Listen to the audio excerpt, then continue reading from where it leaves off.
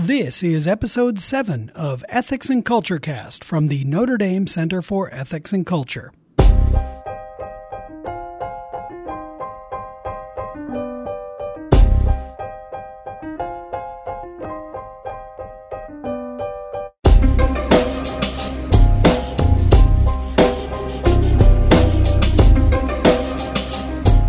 Welcome to episode 7 of Ethics and Culture Cast from the Notre Dame Center for Ethics and Culture. I'm Ken Hallenius, the communications specialist at the center.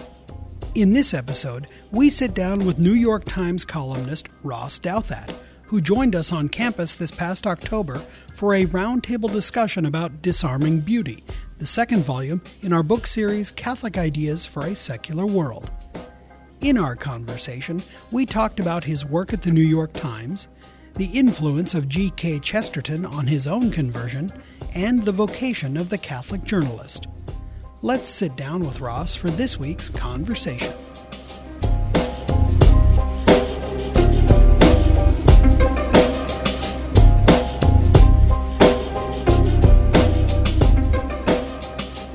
Well, I'm joined this afternoon by Ross Douthat of the New York Times. Ross joined the New York Times as an op-ed columnist in April 2009. Previously, he was a senior editor at The Atlantic and a blogger for TheAtlantic.com. He is the author of Bad Religion, How We Became a Nation of Heretics, published in 2012, and Privilege, Harvard and the Education of the Ruling Class, 2005, and a co-author with Reihan Salam of Grand New Party, How Republicans Can Win the Working Class and Save the American Dream, in 2008. He is also the film critic for National Review. His column in the Times appears every Wednesday and Sunday. Ross, welcome. Thank you so much for having me. It's a pleasure to be here. Well, thank you. Well, so the Center for Ethics and Culture here at Notre Dame explores the intersection of faith, primarily within the Catholic intellectual and moral tradition, and public life. We primarily do this within the contours of the academic context, and we strive to elevate discourse and scholarship to a level that considers the role of tradition and practice in the engagement of contemporary issues. Now, at the same time, our emphasis is not on applied ethics, as is often found at other university ethics centers, but ethics and culture, as we consider the way that tradition engages and informs the various means of communication, art, music, literature, etc., as well as politics and the law. So that's a bit about, kind of where we come from. What I'm interested in asking you is, as a Catholic journalist, as someone who works in the media, who writes and analyzes and reflects on many of these same matters in the journalistic context, how might you describe the current scene and your vocation and role in it? Well, you mean the current media scene, would you say? Yeah. I mean, the media scene is very strange these days. We are in an era of, in certain ways, intense media fragmentation.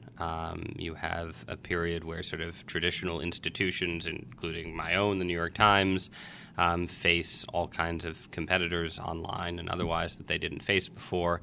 And a lot of the sort of bulwark institutions of the press in the U.S., particularly, I would say, daily newspapers in mid-sized American cities, have just been decimated by the Internet and the way it's changed the landscape of journalism as a commercial enterprise. Yeah. So journalism sort of exists on a very shaky and uncertain commercial foundation right now, which is useful, I think, for understanding the way media companies chase content and do stories and so on. And honestly, a lot of conversation about the media sort of revolves around bias and to what extent does the press have a liberal bias and so on. And then, to what extent does Fox News have a conservative bias? Yeah. And round you go. And I think one thing that's useful for outsiders, people who consume media but don't practice it, if you will, non-practicing, is just to sort of recognize that whenever they're engaging with media,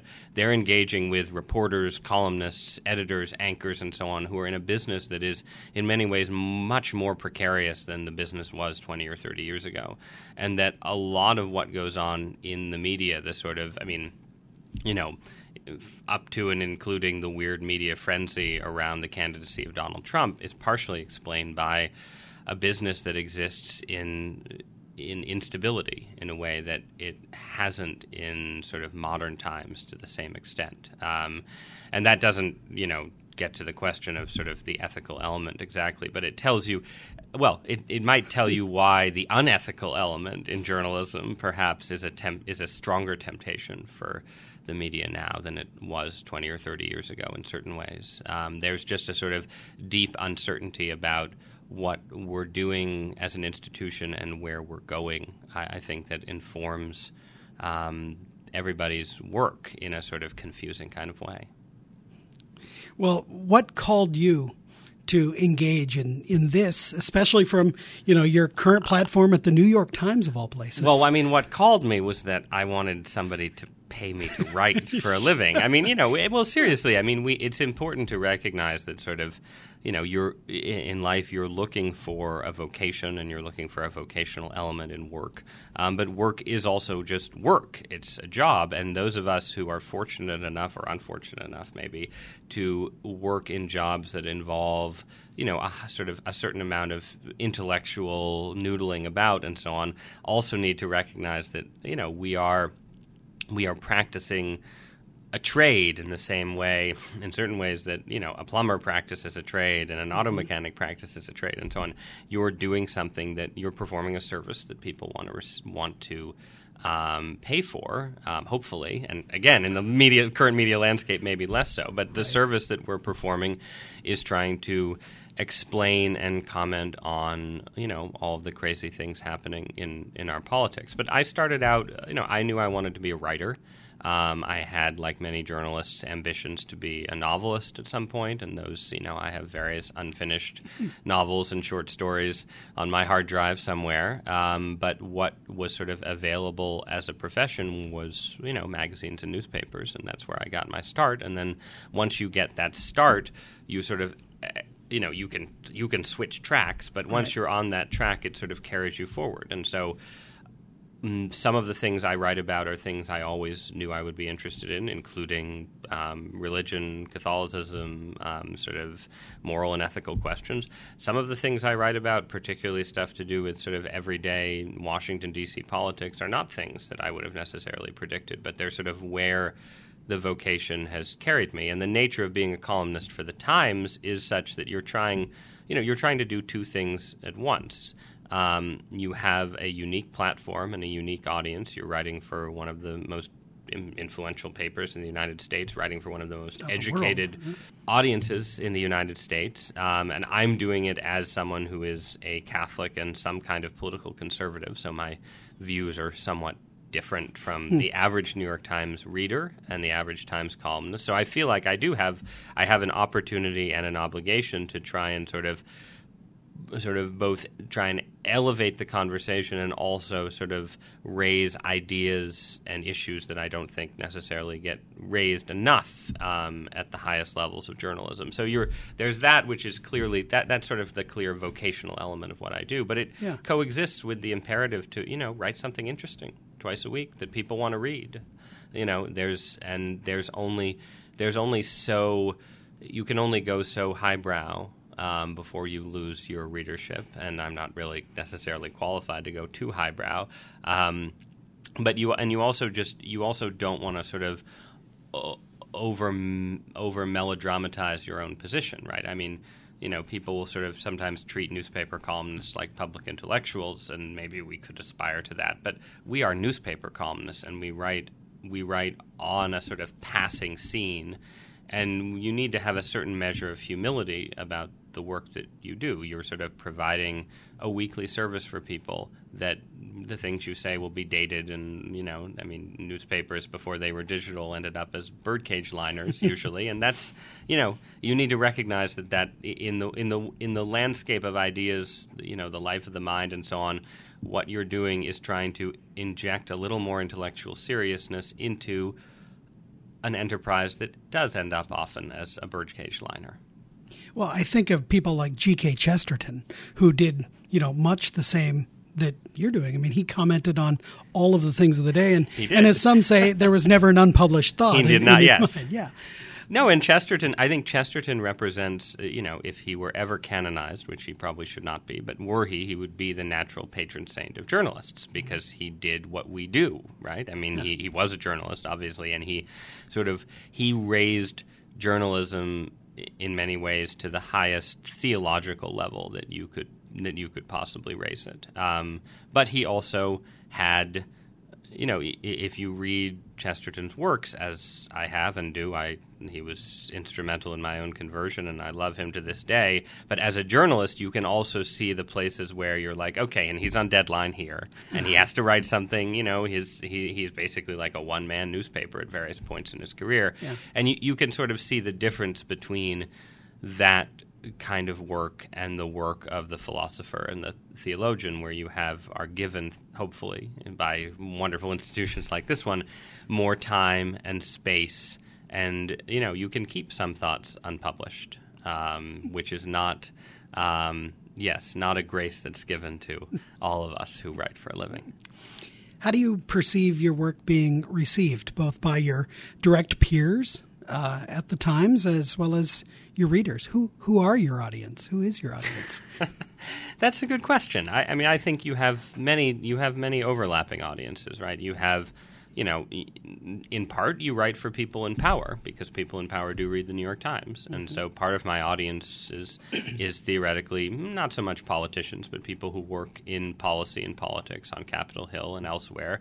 And you are trying to, in a very small way, influence how they think about what policies are possible and advisable and so on. So there's that audience that's sort of specific and elite and narrow. There's the audience of your peers, which matters mostly for vanity and professional advancement. But, that does matter. And, there I do think it's there are times when you need to sacrifice the respect of your peers in order to take an unpopular position, but sort of taking pride in sacrificing the respect of your peers is a mistake. And even though most of my peers don't agree with me necessarily on a lot of questions, I do think it's a good thing to try and earn their respect in terms of sort of, you want to sort of display the seriousness of your thinking to some extent. To prove, because displaying the seriousness of your thinking is a first step towards getting people who disagree with you to take your ideas seriously. You want them to say, well, I disagree with him, but I can tell he's thinking seriously about this. And so this is true for my peers and also for the many, many, many, many, many readers I write for who, are sort of upper middle class American liberals, sort of secular-ish, who don't share a lot of my basic epistemological commitments. You're not writing to change their mind as the first step. You're writing to persuade them that you might, that your ideas might be worth taking seriously. I think that's a more reasonable goal than trying to change their mind. And then I write for a small but hardy audience that, mostly agrees with me. And, and sometimes you want to just be a champion for that audience and sort of try and elevate their ideas and defend them as vigorously as they can be defended if they deserve to be defended. So you're doing a lot of different things at once, I would say, from where I am, and hopefully I do them somewhat successfully. If you were to think about, that kind of segmented audience, is there anything you write that you might say is directed toward the nuns? We talk about the rise of the nun. The spiritual but not religious. Correct. Or the post. Yeah, I mean, yes, a certain amount of what I write. So I'll write stuff about sort of intra-Catholic debates, right, where you're sort of trying to describe what's going on in the church, but you're also sort of writing for a Catholic audience and saying, okay, assume Catholicism is true, which side should you take in this church controversy du jour, right? So I do a fair amount of that. But when I write about religion more generally, I'm not trying to make the case for Catholicism or Christianity because that isn't generally appropriate in a newspaper columnist, I think. You're sort of it's more that you're trying to describe the religious landscape in ways that might open people's minds to new or older possibilities that they've sort of discounted or rejected. So I do a lot of columns, not a lot, but a certain number of columns that are sort of describing the strengths and weaknesses of competing worldviews. What does it mean? What are the different forms of post-Christianity? What are their strengths and weaknesses? How do they map and mesh with the sort of historical weak points and strong points of Christianity and the Catholic faith? So I try and do, and some of that can become too sort of disinterested, where you're sort of not taking your own side sufficiently. And I think that's sometimes a danger for me in my position, that you're sort of performing even-handedness in a way in order to prove that you're even-handed in order to get a hearing, but you can do it to an extent where people don't even recognize that you're taking a position. So that can be a problem and a mistake. But in general, I think there's sort of insufficient attention paid in the elite press to different, to sort of theological ideas of all sorts, regardless of whether I agree with them or not. And so I think there is real value in just sort of saying, well, let's try and tease out what are the bedrock theological assumptions of this political worldview, of this cultural worldview, and so on. And I think that is in part addressed to people who are sort of post-Christian, post-Catholic, but still interested in religion and religious ideas, which I think is a big chunk of the Times' readership, and that sort of none category. It's people who are not rejecting religion in full, but just think they've moved beyond or outgrown Christianity somehow. Do you think some of that is a reaction to the scandals and things, where it's the church shoots itself? It's a reaction to a lot of things, yeah. I mean, I think people drift away from institutional religion for all kinds of reasons. I think that, I think that often what will happen is that scandals and other events and so on will give people permission to do something that they already wanted to do. So you sort of, it's rare. I mean, it happens. There are lots of famous conversion stories and deconversion stories, but it's sociologically rare that people are sort of, Mass every Sunday Catholics 1 month, and then something happens and they just lose their faith. It's much more that you have people who are sort of weakly attached to different religious bodies for whom a scandal or, a political controversy where they feel like the church is on the wrong side, like the same-sex marriage debate, where that then becomes the reason to say, all right, I've sort of partially given this up, and now I'll just give this up completely. So religions lose at the edges, and then they gain at the edges too. So, again, to the extent that I'm trying to sort of persuade people, the person I'm trying to persuade is not the hardened atheist, and it's probably not the person who's drifted fully away from Christianity or Catholicism, but it might be the person who sort of feels some connection, some interest in institutional Christianity, has a lot of doubts and skepticism about it, is sort of amenable to making one small step one way or the other. And again, I think that's all you can hope to influence really as a writer is, it's very rare. You're not writing a column that converts the world. You're writing a column that plants a small seed in someone's mind that affects the choices they make 10 years later or something. And often you're not even doing that. But that's the aspiration, I think. That's the reasonable, limited aspiration for what people in my line of work and vocation do. What is it that you see the Catholic journalist having to offer the world? Well, the Catholic journalist can offer a sense that, that the everyday political controversies can be seen, in the light of eternity.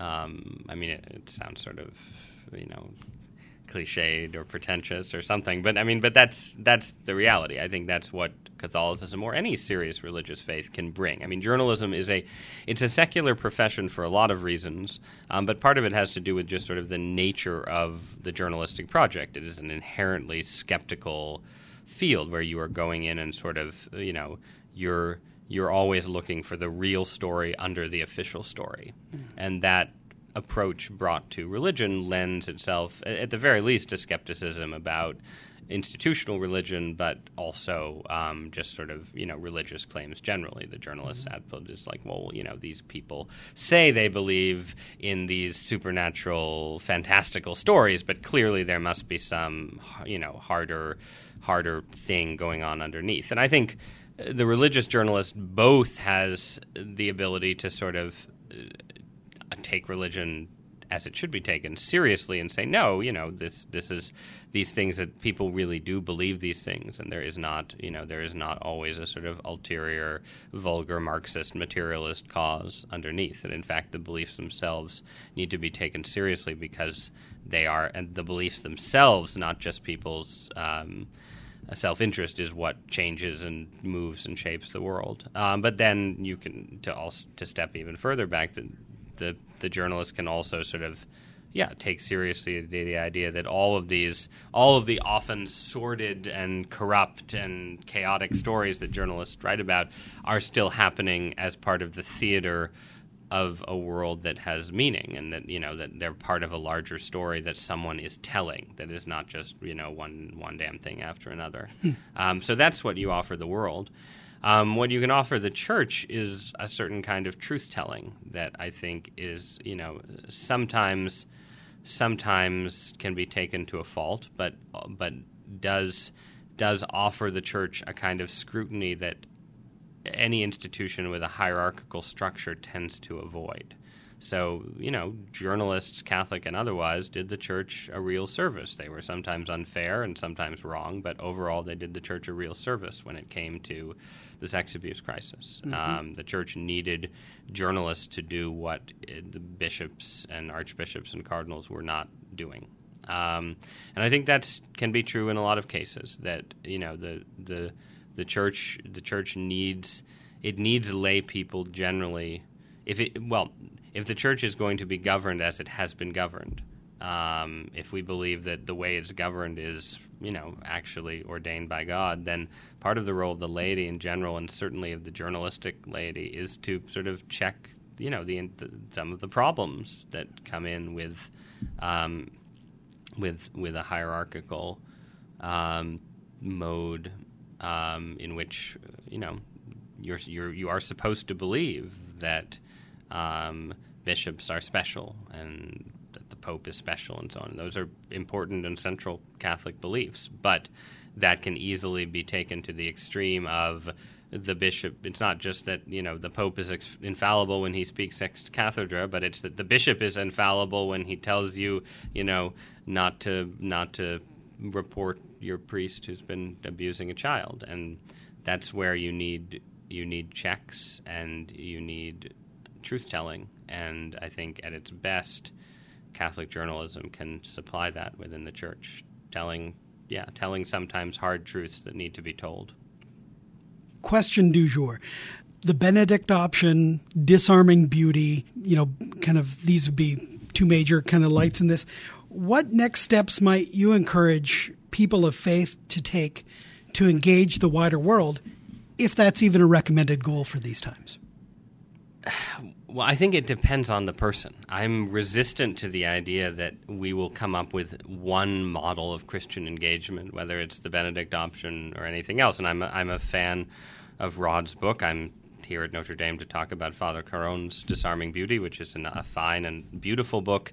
But I would just encourage people to recognize that any model is going to be somewhat insufficient, and everybody has to sort of approach things from where they find themselves. And the person who, the Catholic politician has different obligations from the Catholic businessman, who has different obligations from the Catholic parent. There are places where the church needs a Benedictine mode of spirituality, a sort of rebuilding of institutions, a formation of intentional communities. There are places, including probably in journalism, where the church needs a sort of vigorous and creative witness that assumes that actually the world might be open to Catholic ideas. And both are not just possibilities, both are necessities, depending upon where you are. So I think we're in a strange and confused time in the Western world, and nobody's quite sure where we're going religiously, as with everything else. And I think that these kind of books all offer important models for people to internalize and sometimes follow. But it's also important to recognize that what God is calling you to do may not fit perfectly with any particular model, or may fit one model and not another, and it may just depend on where you are and who your neighbors are and what your local parish is like and what you do for a living. Well, Ross Douthat of the New York Times, thank you for joining us. Thank you so much for having me.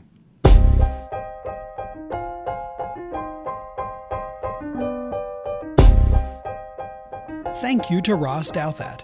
His presentation at the roundtable discussion is on the Center's YouTube channel and linked in the show notes. You can learn more about the Center for Ethics and Culture by visiting ethicscenter.nd.edu. You can subscribe to Ethics and Culture Cast, which is released every other Thursday during the academic year, by visiting ethicscenter.nd.edu/podcast. Please rate us in your podcatcher, and don't forget to tell your friends. Our theme music is I Dunno by Grapes, licensed under the Creative Commons Attribution License. We'll see you next time on Ethics and Culture Cast. Until then, make good decisions.